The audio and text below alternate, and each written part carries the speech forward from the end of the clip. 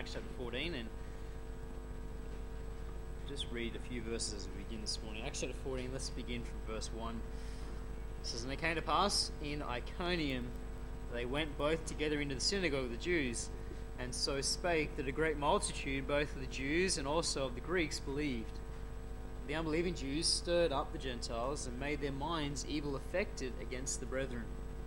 A long time therefore abode they, speaking boldly in the Lord, which gave testimony unto the word of his grace, and granted signs and wonders to be done by their hands. But the multitude of the city was divided, and part held with the Jews, and part with the apostles.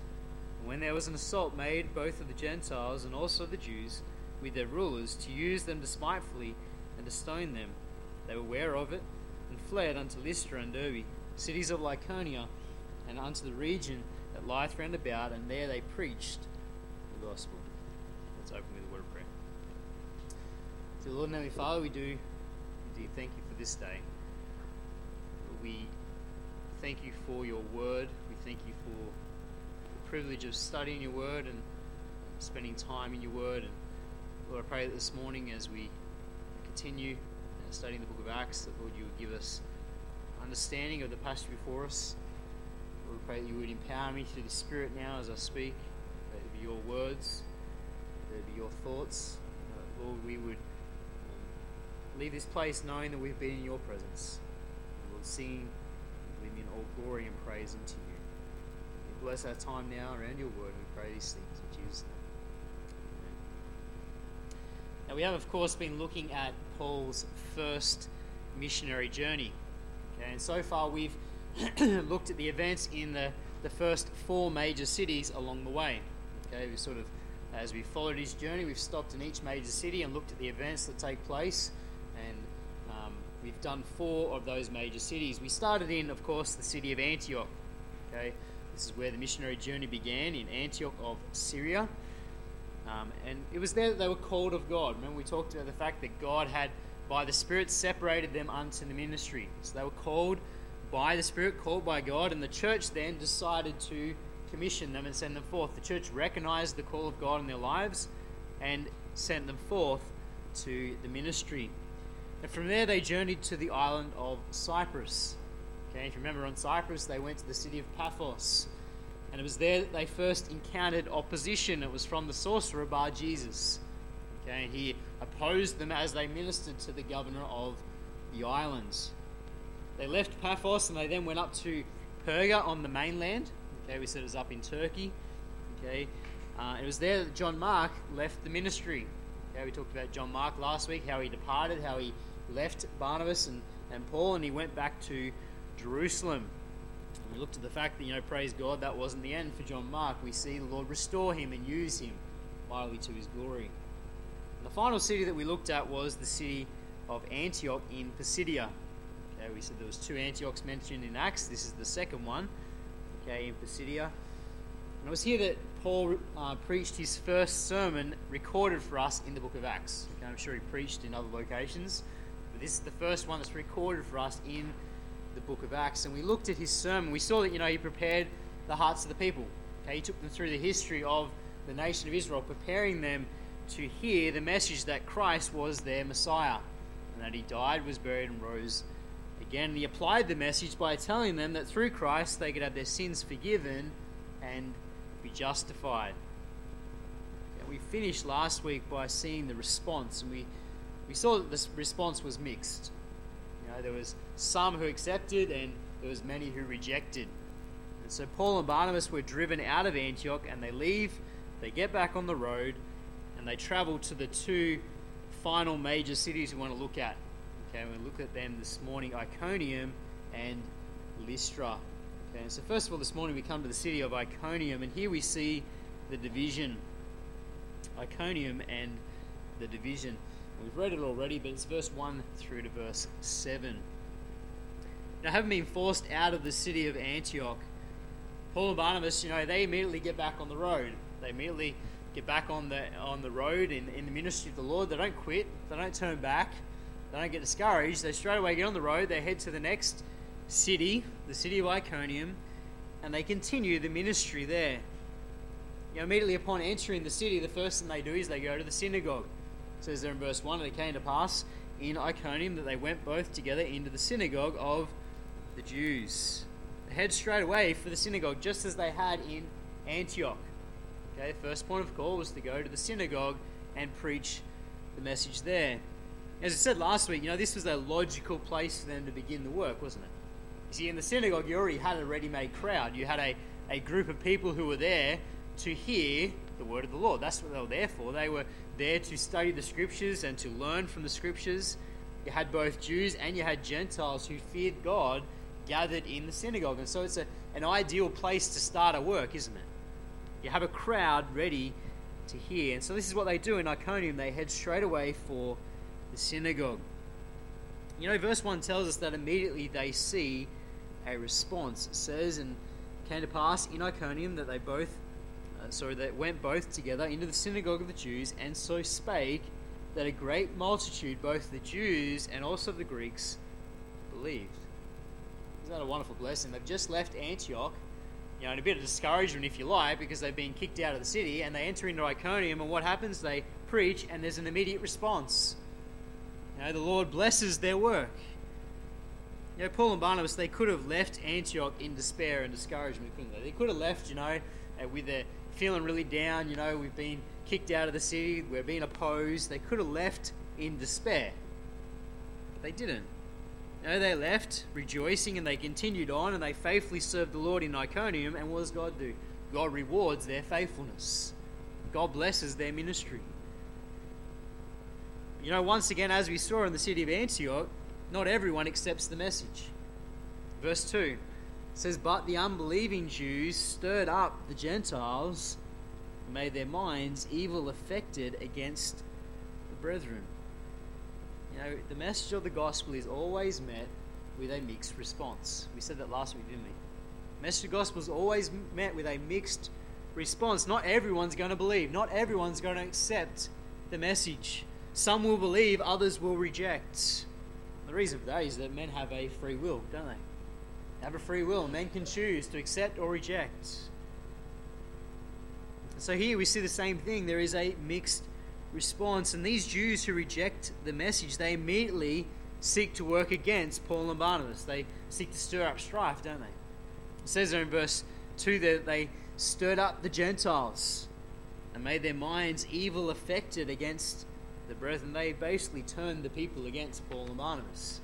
They started saying lies about Paul and Barnabas, sowing seeds of deceit and discourse, so the people turned against Paul and Barnabas and no longer listened.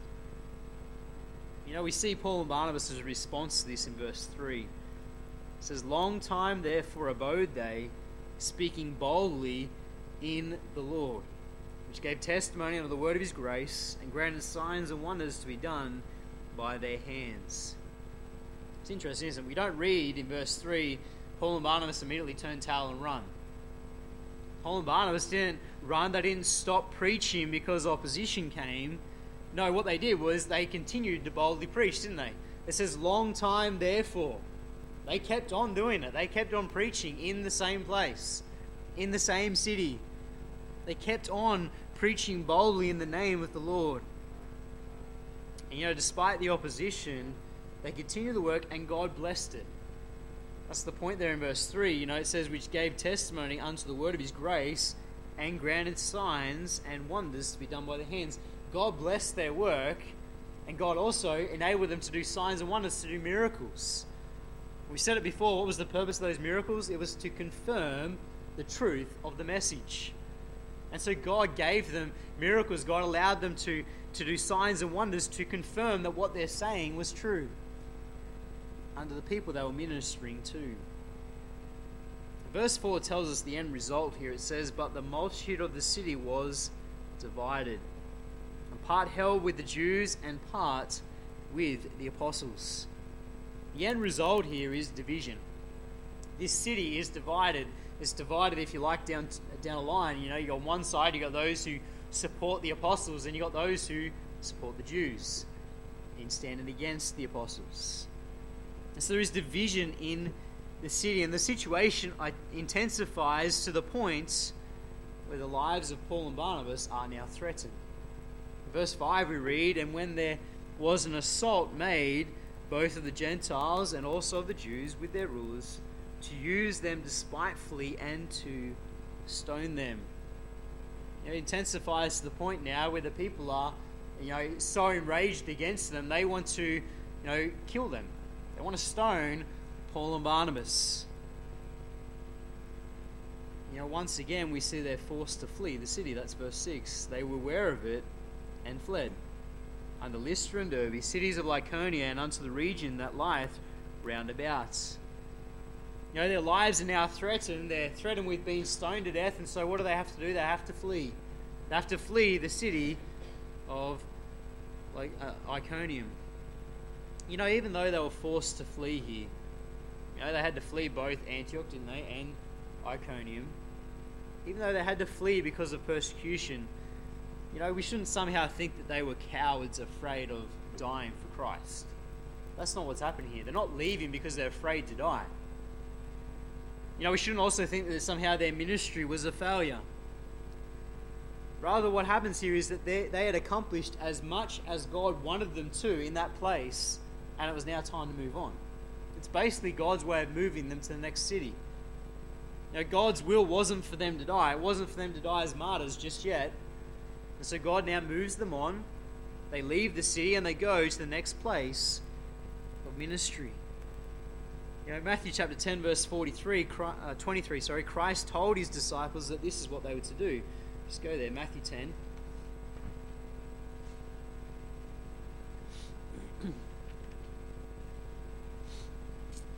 Matthew 10 verse 23, Christ said this to his disciples. He said, "But when they persecute you in this city, flee ye into another. Verily I say unto you, ye shall not have gone over the cities of Israel till the Son of Man be come." And Christ had instructed his disciples that when they were persecuted in a city to flee into another, to move on. That's basically what Paul and Barnabas do here. They see it as the door's now closing, time to move on. Let's go to the next city, let's continue the work. It wasn't that they were afraid to die for Christ, is that they knew it wasn't time to die for Christ. There was no need to be foolish here, was there? And to deliberately stay and sacrifice their lives. Time had come for them to move on to the next place of ministry. And that next place of ministry was the city of Lystra. And here we see the delusion.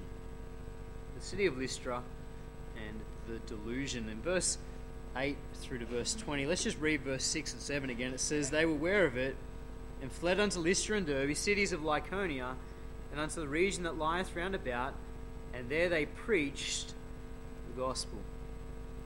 The next place of ministry, and indeed the last major city, in the sense of Luke actually giving us details of what takes place in this city, the last major city on their journey before they return back through the cities they've already visited, is the city of Lystra. Lystra was in the Roman province of Galatia. It's about 28 kilometers southwest of Iconium. And this is the first of 3 visits that Paul makes to this city. On each of his missionary journeys, Paul comes back to the city of Lystra. On his second journey, he actually calls Timothy to go with him to the work. Timothy's from this city, he's in Lystra. So this becomes a place of ministry for Paul over the years. But on this first visit, there are 4 responses that I want us to notice this morning to his ministry. There's 4 responses here. First of all, here we see the crippled man's response to the word.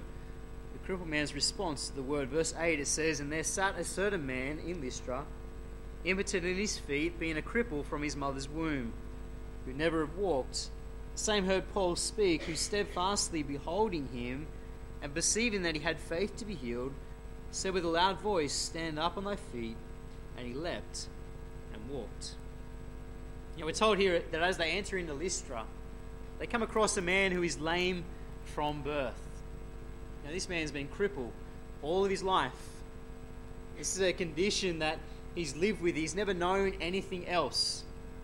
It means that he was probably a beggar, because in these days, if you were a cripple, that's what you had to do to earn money. You had to beg.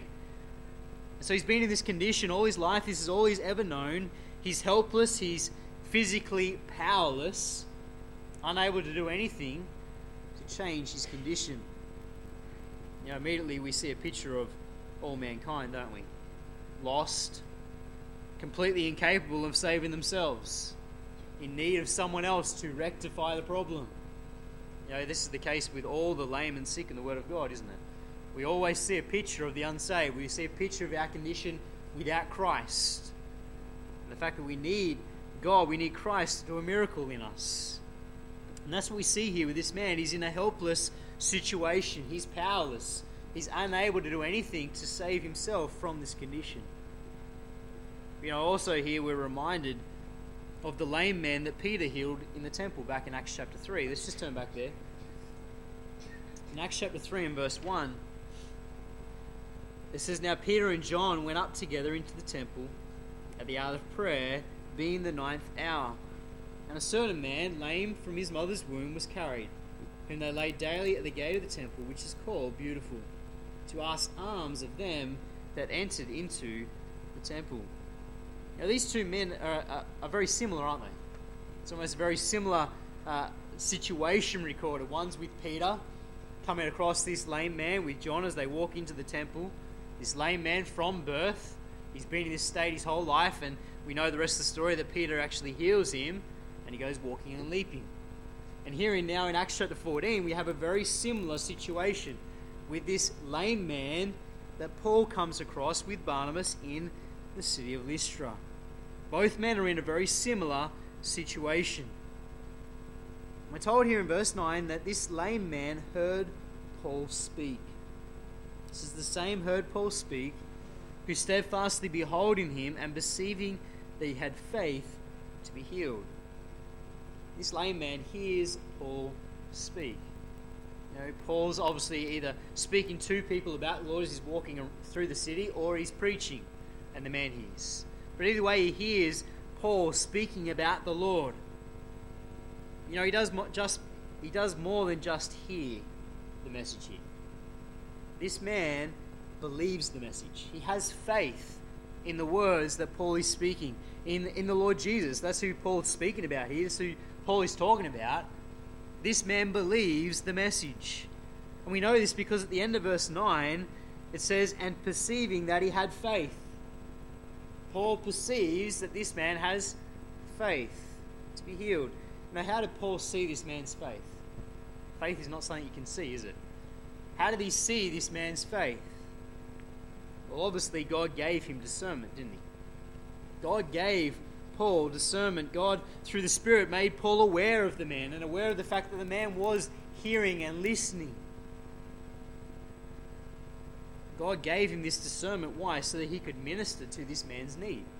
Meet this lame man's need on this day. And because of this man's faith, Paul then boldly says to him, "Stand up and walk." Verse 10 says, we'll read verse 9 again. "The same heard Paul speak, who steadfastly beholding him, and perceiving that he had faith to heal, said with a loud voice, Stand upright on thy feet. And he leapt and walked." Paul now, with authority, tells him to stand up. But he's not speaking with his own authority, is he?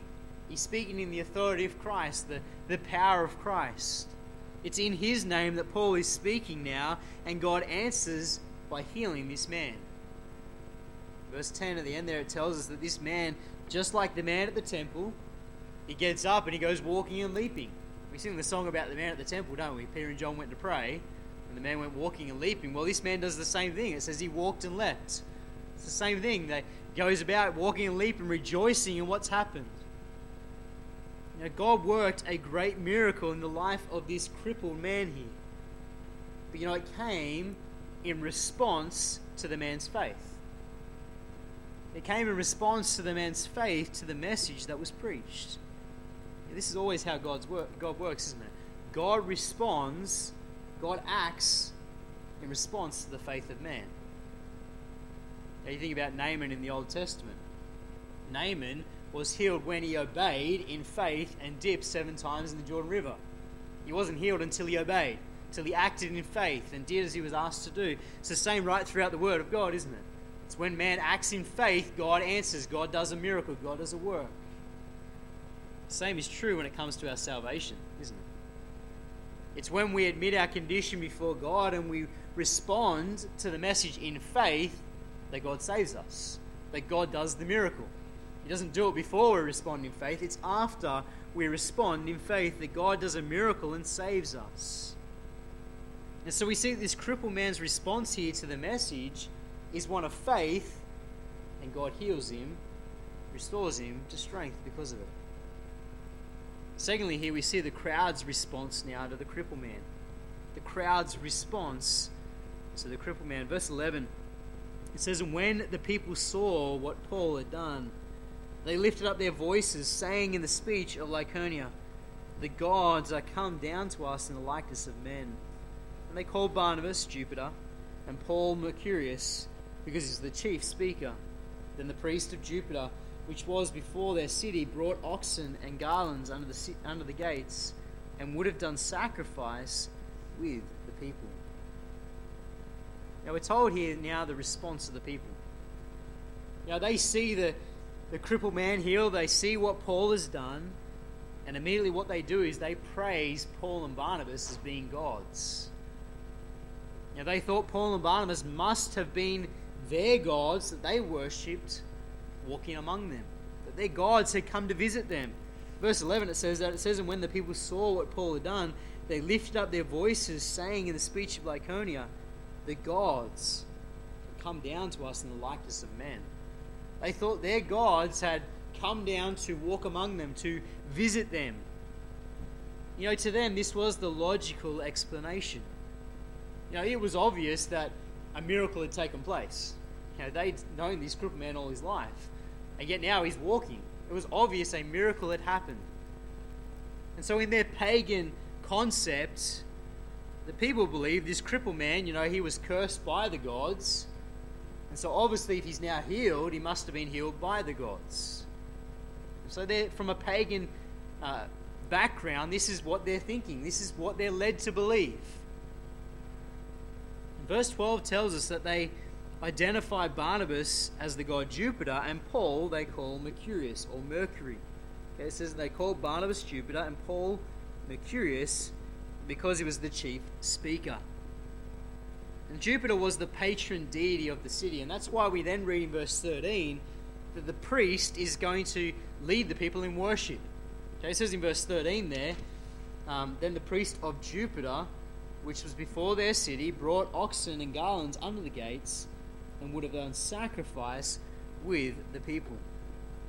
You know, the priest, he sees this as an opportunity to worship their God who's now among them, as far as they are concerned. To appease the gods with worship, and so he wants to lead the people in sacrifice. Sacrifice to Paul and Barnabas.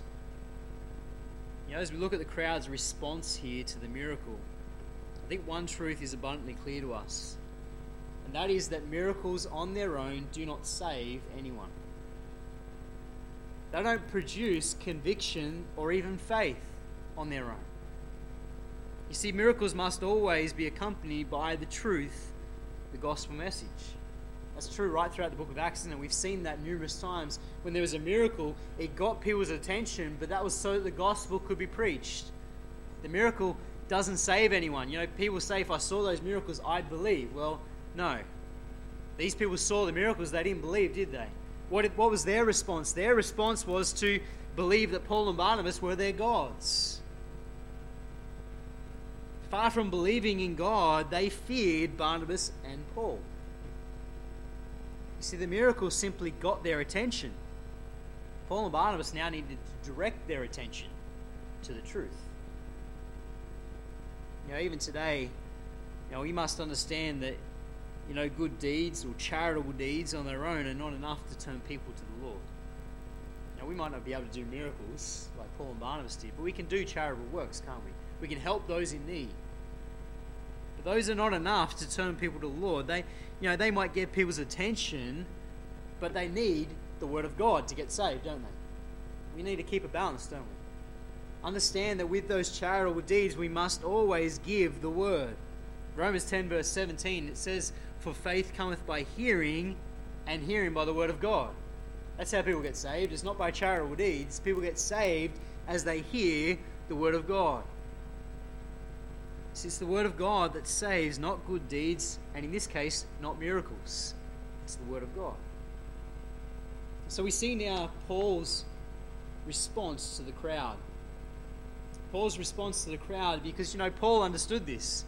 The attention of the people has been grasped, and now Paul responds by directing their attention to the Lord. Verse 14, it says, which when the apostles Barnabas and Paul heard of, they rent their clothes and ran in among the people, crying out, saying, Sirs, why do ye these things? We also are men of like passions with you, and preach unto you, that you should turn from these vanities unto the living God, which made heaven and earth, and the sea, and all things that are therein, who in times past suffered all nations to walk in their own ways. Nevertheless, he left not himself without witness, in that he did good, and gave us rain from heaven and fruitful seasons, filling our hearts with food and gladness. With these sayings scarce restrained they the people, and they had not done sacrifice unto them. As I said, the miracle, it got the crowd's attention, didn't it? They were all watching, they were all looking, but this attention wasn't the attention that Paul and Barnabas wanted. Their attention was in the wrong place, wasn't it? Paul and Barnabas didn't want to be worshipped as gods. They didn't want to steal the glory that belonged to God. So we find that Paul and Barnabas, they immediately rent their clothes and they run to stop the people. Verse 14, which when the apostles Barnabas and Paul heard of, they rent their clothes and ran in among the people, crying out. Paul and Barnabas, when they see this, they are greatly upset by this, aren't they? They are distressed by what they're seeing. They tear their clothes because this is blasphemy. Blasphemy for the people to call them gods and to worship them. And so they immediately run to put a stop to the wickedness before it gets out of hand. And then in verse 15 to 17, we see Paul and Barnabas. They oppose what the people are doing and they boldly teach the people concerning the truth. We see in verse 15 that they tell them the gods that they are worshipping are vanities. It says, and saying, Sirs, why do ye these things? We also are men of like passions with you, and preach unto you, that you should turn from these vanities unto the living God, which made heaven and earth and the sea and all things that are therein. This is a bold declaration, isn't it? It's a bold declaration. Basically, Paul stands up and he says, what you're doing, the idols you worship are vanities. They're empty, they're useless, they're worthless. Turn from these vanities unto God. This is a bold declaration. These people are pagans. They're stooped in superstition. They're stooped in idol worship. That's clear from the fact that they immediately want to worship Paul and Barnabas, isn't it? How steeped in superstition this city really is. But Paul with boldness declares that their idols are useless. They're vanity. And he says what you need to do is turn from them and turn to the true and living God. He says, and preach unto you that you should turn from these vanities unto the living God. He says turn from these useless gods, these ones who aren't real, and turn to the one true God. God of heaven. From here, from this starting point, Paul then declares unto them the truth and he preaches unto them. Notice here, this message is very different from the one that he preached at Antioch to the Jews. You see, Paul doesn't start here with the Old Testament, does he? He doesn't give them an Old Testament history lesson. The reason is because he's talking to pagan Gentiles. And so instead, Paul starts with the witness of God in creation. At the end there of verse 15, he says, and preach unto you, you should turn from these vanities unto the living God, which made heaven and earth and the sea and all things that are therein. He declares unto them, he says, God, the living God, made heaven, earth, the sea, everything you see, God made it. Basically, he declares unto them, God is the Creator. And then in verse 16 and 17, Paul points to the rain and the seasons as being God's handiwork. He says in verse 16, who in times past suffered all nations to walk in their own ways. Nevertheless, he left not himself without witness, in that he did good, and gave us rain from heaven and fruitful seasons, filling our hearts with food and gladness. He says God is the Creator, the living God, the one true God. And then he points to the rain and the seasons. He says, they're God's blessings upon you. You see, the people of Lystra, they attributed these things to their false gods, didn't they? They attributed the rain and the seasons to their false gods, to Jupiter and to Mercury. But Paul, he makes it clear that these blessings are from the true God, the Creator who lives in heaven. He declares that these are a demonstration of God's power and God's love. You know, we refer to this as being natural or general revelation, the general revelation of God. You see, God has revealed himself to mankind in creation. He's there for all to see if they'll look for him, isn't he? He's revealed to us. If man will only look, they will see the handiwork of God. In Romans chapter 1, Paul speaks about this. Let's just turn over there. Romans chapter 1.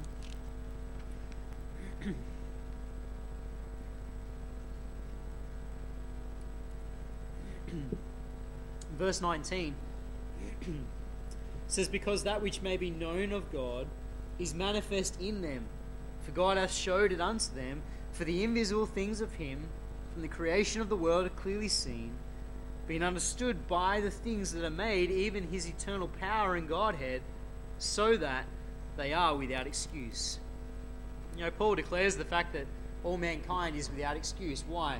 Because God has revealed himself in creation. God is there for them to find, to see, general revelation. And if they will seek him, God promises to reveal himself unto them. And you know, this is the basis here of Paul's message to this city. He declares unto them that God is the Creator, and he says, look, here's God's handiwork. Here's God at work. In verse 18, it tells us that, you know, this was barely enough, if you like, to stop the people. Okay, it says in verse 18, and with these sayings scarce restrained they the people, but they had not done sacrifice unto them.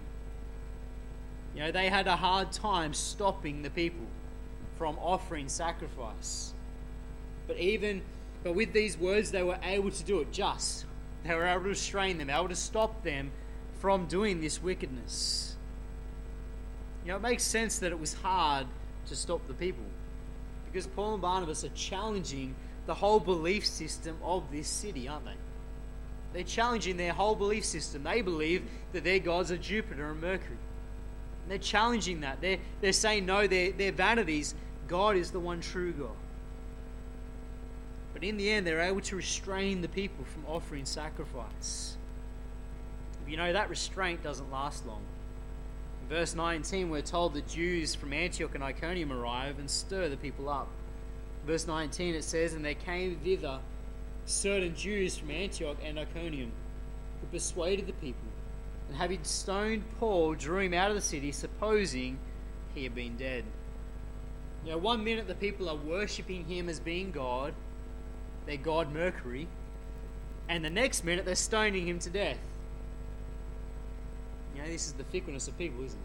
They turn immediately against Paul, and they're now stoning him to death, and they drag him out of the city, supposing him to be dead. They think they killed him.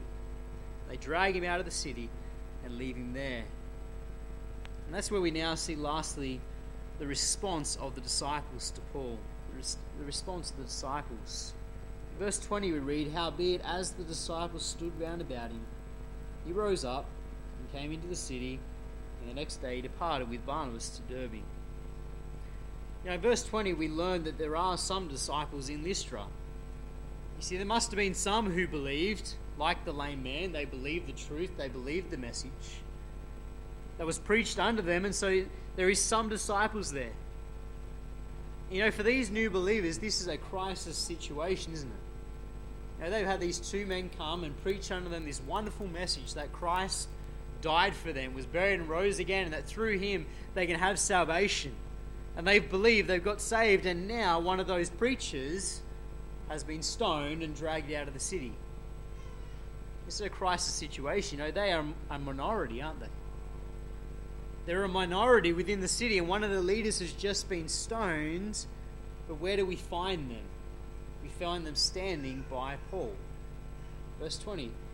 Howbeit, as the disciples stood round about him. I think that's very interesting. Considering the fact that they'd only just received the message, they'd only just got saved themselves, this is a remarkable thing. They don't desert and go away and go and hide. They go and stand with Paul. They're there by Paul. They haven't turned back for fear of persecution. They're standing by Paul even after he's stoned. They remain consistent to the faith, don't they? And as they stand around Paul, we're told that Paul rises up and he comes back into the city. It says, howbeit, as the disciples stood round about him, he rose up and came into the city, and the next day he departed with Barnabas to Derbe. No doubt as they're standing around Paul, they were standing around him praying. They were praying that God would restore Paul to life, that God would do a miracle. And God answered their prayer, and Paul is raised up. Now the question might be asked, was Paul dead? Well, we're not told, are we? We're not clearly told here. The people of the city, they supposed him to be dead. They thought he was dead. We're not told clearly whether he's dead or not. Whether he was raised back to life or whether he was simply healed, it doesn't matter. God worked a miracle, didn't he? God works a miracle here. Because Paul rises up and he has the strength. He's just been stoned and left for dead. He has the strength now to go back into the city, and then he leaves the next day with Barnabas and travels to Derbe to continue the work. Verse 20 and 21, it says, howbeit, as the disciples stood round about him, he rose up, came into the city, and the next day he departed with Barnabas to Derbe. And when they had preached the gospel to that city and taught many, they returned again to Lystra and Iconium and Antioch. God had evidently restored him to health, because Paul has the strength to immediately go back to the work. He goes back to the city, and the very next day he leaves, goes to Derbe, and he preaches and teaches. And then he starts his return journey. God worked a miracle. God restored him back to health. Paul didn't let it slow him down, did he? He still didn't become discouraged in the work. He still pressed on serving the Lord. From this point on, we see Paul and Barnabas now begin a return journey. They return and they begin to visit each of the cities that they've been chased out of. It says there in verse 21 that they return again to Lystra, where he's just been stoned, to Iconium, where they wanted to stone him, and they go back to Antioch as well. They start a return journey. And they go back to each of these cities. Why? To confirm the believers in the truth of God's word. Looking back at each of the cities that they went to and looking at the events that occurred in each of these cities along the way, one thing is clear, and that is that Paul and Barnabas, they knew what God's will was for their life. They weren't doing this on a whim, were they? They weren't just doing this because they felt like it. They knew what God's will was for their life, and that meant that they weren't going to let anything stop them. It didn't matter how much opposition came against them. Nothing was going to stop them from fulfilling the work of the Lord. When the message was rejected, they didn't become discouraged and quit. Rather, they continued on. They just redirected to a new city, to a new congregation, or a new group of people. They also, we see, tailored the message, didn't they? They tailored the gospel message according to the crowd that they were preaching to. When it was the Jews, they presented the gospel by laying the foundation in the Old Testament. When it was the Gentiles, they started by pointing to God in creation. But the message was always the same. Christ is the answer. Christ is the only way of salvation. You know, beloved, we need to learn from the ministry of Paul and Barnabas. We need to learn that likewise, we need to continue on in the work of the Lord no matter what opposition comes our way. You see, God has us here in this place to serve Him, doesn't He? In this city, in this location, to minister for Him. And so no matter how much rejection we may face, how much it seems like at times the gospel's going nowhere, we need to keep on faithfully serving Him, don't we? Can't give up, can't become despaired at the rejection. But instead count it a privilege to suffer with Christ. Count it a privilege to serve Him. You know, we must also ask God for wisdom, so that we might respond to people in the right way, so that we might, if you like, tailor the message according to the people that we're ministering to. You know, we always need to present the truth that Christ is the answer. Romans 10 verse 17, as we read earlier, faith cometh by hearing, and hearing by the word of God. Let's be faithful. Continue the work, no matter the rejection, and preach the word of God. Let's close in a word of prayer. Dear Lord, Heavenly Father, we thank You for Your word. We thank You for Paul and Barnabas and this first missionary journey. Lord, along the way, we've seen them minister in various places, in various ways, tailoring the message according to the crowd they're preaching to. And Lord, they faced rejection, they faced opposition, but Lord, they continued on in the work. And Lord, You were honoured, You were glorified through it all. And Lord, I pray You would help each of us to know Your will for our own lives and to know Your will for this church, and may we continue to faithfully serve You, no matter the rejection, no matter the opposition, but keep on faithfully plodding on for You and serving You and preaching the gospel. Be blessed as we close now in Jesus' name.